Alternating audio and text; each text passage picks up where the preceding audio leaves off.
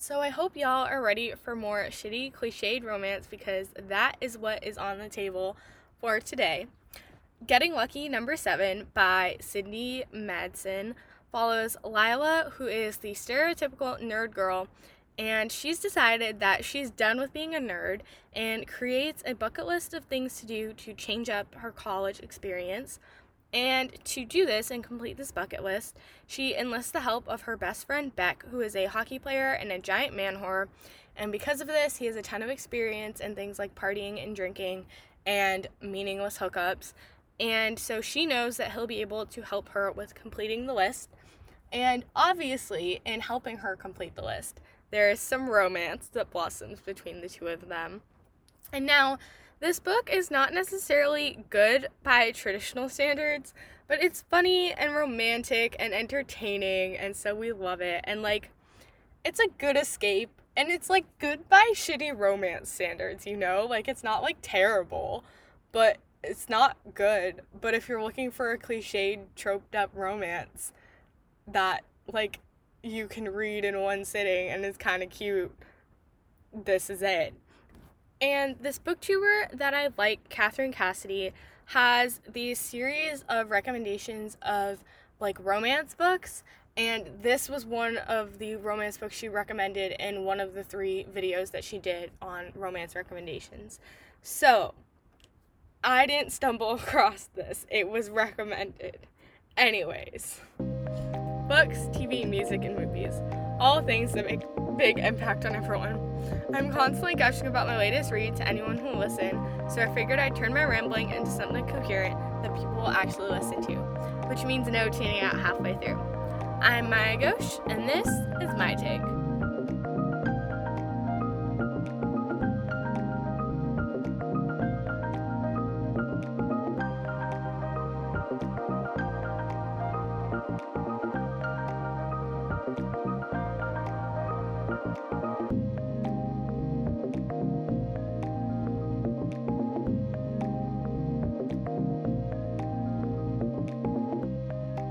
So, as always with the book, we're going to start with a little bit on the writing. And now, the writing is fine. It's not great, but this isn't a book where we expect the writing to be great, so it's fine. And we do get both Lila and Beck's point of views, which is kind of nice. And yeah, the writing is, it's typical of trash romance writing. So, there is that. Now, we're going to move on to talk about the plot, and starting off with the first triple date where Lila gets called fugly, which is kind of a big oof. And what I don't understand is why would they do the triple date at Lila and her roommate's apartment? Because then if the date is really weird, you can't leave because your date is at your apartment, and it kind of sucks. And so I felt really bad for her in the moment because she didn't want to be on that date and she couldn't very well leave and seek shelter in her room. But then, it causes her to go to Beck's room or apartment, and Beck, she knows Beck is going to be with somebody, yet she goes anyways, and Beck leaves sex for her. So Mans totally likes her at the start, even though he doesn't know it. And he's like, oh, I can't leave her, alone. It's Lila. But he's like, no, I love her. In his heart, he's like, no, I love her. I have to help her and stuff. Anyways, then they plan the bucket list. And it's kind of really, really stupid. But we're also kind of here for it. Okay. The whole premise of this book, I wouldn't be surprised if they said it was pulled from a Wattpad story, because the whole list to change me trope is totally a Wattpad thing. And so the fact that it's in a real published book, okay, I guess. I don't know. And then once they make the list, they go shopping, which I hate in this shopping trip that Lila is trying to figure out what guys like dress for you, not for guys. Didn't anybody ever teach you that? You dress for yourself. And so she could have been what do you think will make me look good? Not what do you think guys will like me in? No, we don't like that. And then Beck leaves her at the mall, which leaves her without a ride. That is just plain rude, Beck. But I totally called the fact when he was like, oh, it's like the only other girl that could drag me to a mall. I was like, he is a little sister. And then obviously he is a little sister, and she got arrested, which was kind of really funny. And then like Beck and his sister are really cute when he finally gets to her, and like I totally would have supported had Beck let his little sister move in with him. It would have been a blast. Or if you wanted to follow more standard Wattpad tropes, let Beck's little sister move in with Lila, because that's totally something that would happen in a Wattpad book, and I was very surprised it didn't happen in this book. But anyways, I digress. Then when we see Lila, after having bought all of her clothes, she dyes her hair, which I totally support dyeing your hair to like change up your look and give yourself a fresh start. And I'm so jealous because I really, really want to dye my hair, but I don't have the opportunity to right now. And like, I miss dyeing my hair. I used to, like, yeah, she dyed her hair, and I was like, look, I fully support this, but I'm also very, very jealous.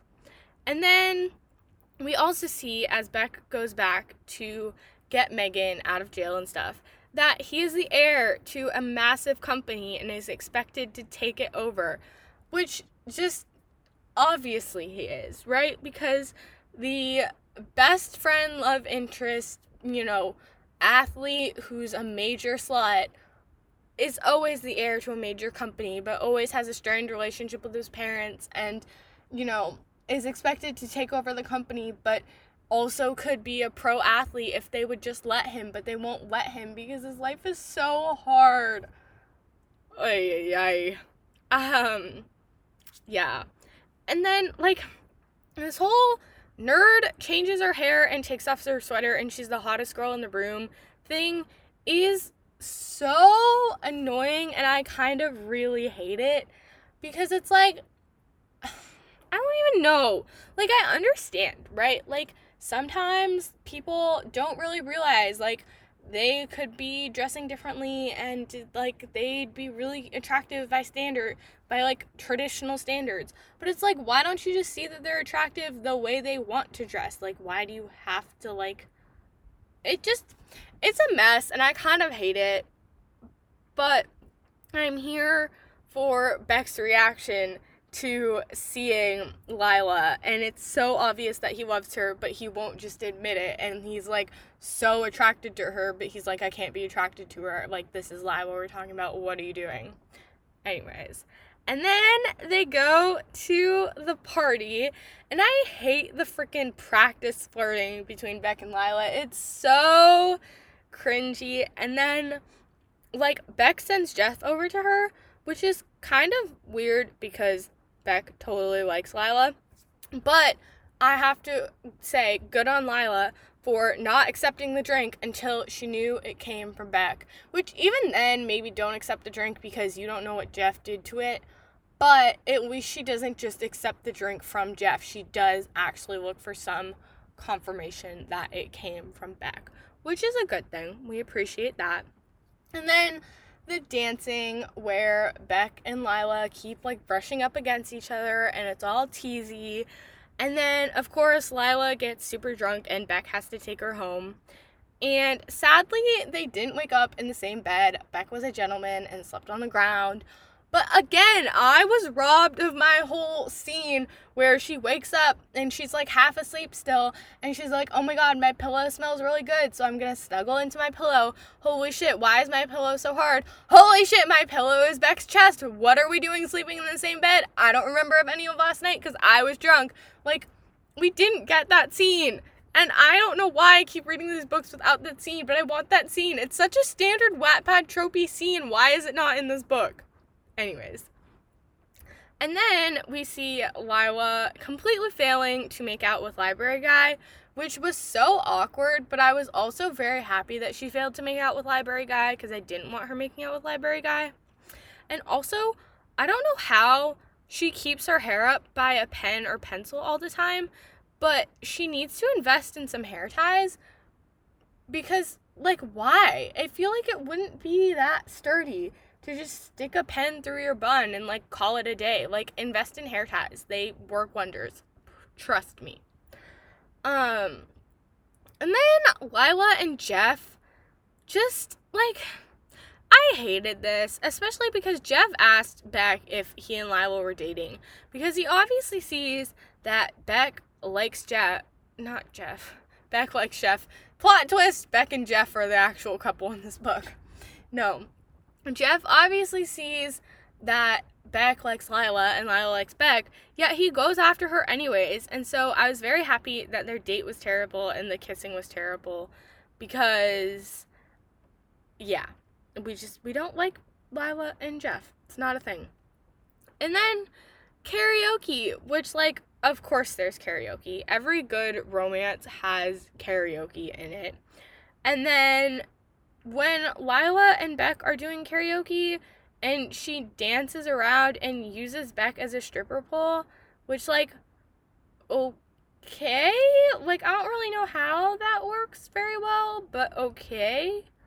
And we do love, as they're sitting in the booth in this karaoke bar, that Beck opens up about, like, his family and stuff and kisses her cheek. Like, that was really cute.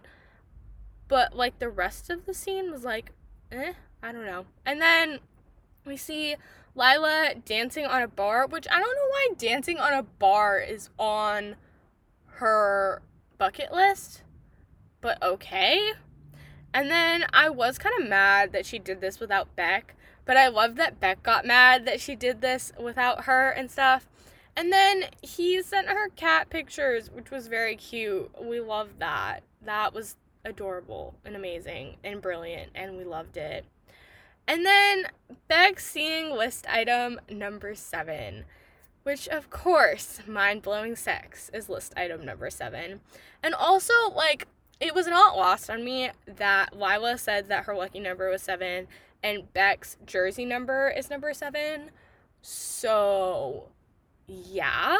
And then, like, the conversation afterwards is so awkward. But, like, we kind of appreciate conversations and open communication, but it's so awkward. Like, it was, like, both good and also, like, oh my god, why are we having this conversation type of thing. And then they go to dinner and the Bruins game, and that was really, really cute. And then we get to the hot tub scene, which, like, of course the hot tub leads to sex. And the smut was fine, but also, like, in Catherine Cassidy's book recommendations, she said it was going to be steamy, and it was not that steamy. You know? Like, it was fine. There was smut, but it, like, maybe I've just read too much E.L. James, and that anything that doesn't have, like, sex every chapter is, like, not steamy. I don't know. It's just, like, there was smut, but it wasn't, like, steamy, you know? It was, like, a couple scenes here and there. Anyways, I digress. We are moving on. To the hockey party, and Beck tells Jeff that Lila has a boyfriend, which, like, possessive much. Also, perfect time to be like, hey, by the way, Lila, I want to be your boyfriend. But no, obviously that doesn't happen. And Lila is, like, spending this whole time at the party completely freaking out about wanting more from Beck. And then Monica confronts Beck, which was kind of completely unnecessary. But also, I guess we love that she wasn't just, like, a throwaway character at the beginning. I don't know. And then they play beer pong. And You Play and I'll Drink is my kind of beer pong, to be honest. So I appreciated that Beck did that for Lila. And of course, it gets him nice and drunk. And so we see Lila escorting a drunk Beck home, which was kind of really, really cute. And them, like, laughing in the parking lot as Beck trips and stuff. Like, that was really adorable. I did love that scene. And then Lila goes home with Beck, which is kind of tropey, but also we love it. And also his aunt being skeptical of her and, like, Lila, like, his aunt thinking Lila is a gold digger. Again, kind of tropey. And I hated it. I wasn't going to say I love it because I hated that his aunt was all like, oh, you don't know her. She could be, like, just looking to take all your money or whatever. Like, no, fuck her. And then them playing street hockey was kind of cute, and I love it. And, like, I loved that scene, and it was so adorable where they were just running around and stuff, and, like, Lila was trying to check Beck, and he was like, are you doing something? Like, no, it was very cute. And then learning that Beck has a fucking sister, which, like, I was kind of shook, but also it made sense that there was an affair child, and I felt bad for Beck and that it was, like, this bomb dropped on him, but I kind of loved it. But also we never really further explored the relationship with the sister. Like, we didn't see Beck and Megan meeting this new sister and stuff. It was just like, oh my god, you have a sister. That's the end of it. So I kind of hated that we never explored it. And then I love that as Beck was finding out that they have a sister, Lila and Megan were bonding, and they were super cute as friends, and I kind of loved them together. And I do know that the author wrote spin-offs, like, okay, not spin-offs, but the book that Getting Lucky number 7 is technically the first in a series, but each series is a standalone book. And I do know that one of the books follows Megan and one of the boys on Beck's hockey team. And so I'm hoping that in that book, Lila shows back up and Megan texts Lila freaking out about the fact that, like, one of the guys on the hockey team is interested in her or whatever, right? Like, I hope that that's a thing if I read that book. Anyways, going back to this and the plot, from the bottom of my heart, fuck you, Beck, for breaking up with Lila. Like, what the actual fuck? I kind of hated that because it was so unnecessary and came out of nowhere and didn't need to be a thing, and I hated it so freaking much. And, like, we loved Megan for yelling at him because Beck was being a fucking idiot in that scene, and I hated it. And then, like, we just go back and, like, life continues on and they're just avoiding each other. And yes, we love that Beck wins regionals and that he talks to a Bruins scout, which is amazing, and we love that his dreams are coming true, but also he's being a fucking idiot, and so we hated it. But then we see the party and they make up, and the karaoke and apology was kind of cute, but, like, I don't know. It wasn't like, I wasn't, like, swooning over it, especially because a lot of the apology came over text. And I was like, you don't get to text an apology and then just sing a song and it's all okay. But, like, the grand gesture was very relevant to their relationship. And so I love that they did something that was, like, their thing. And, like, that's how he apologized. And it wasn't just, like, you know, an apology over text and suddenly they're back together type of thing. Anyways. And then they won championships, which, like, I was very proud of them for winning championships. That was amazing. I kind of hated that that's where it ended because I wanted more cute Beck and Lila moments, but we do love that they won championships. That was amazing. And so, to wrap up, in all honesty, it was a pretty cute book. Like, very typical of romance, but it's okay because we love some shitty romance, and I'm a sucker. And it's a very fun, quick escape read. And so if you need, like, a rebound book or just, like, 2 hours of doing nothing, like, this is the book for you. And so, yeah.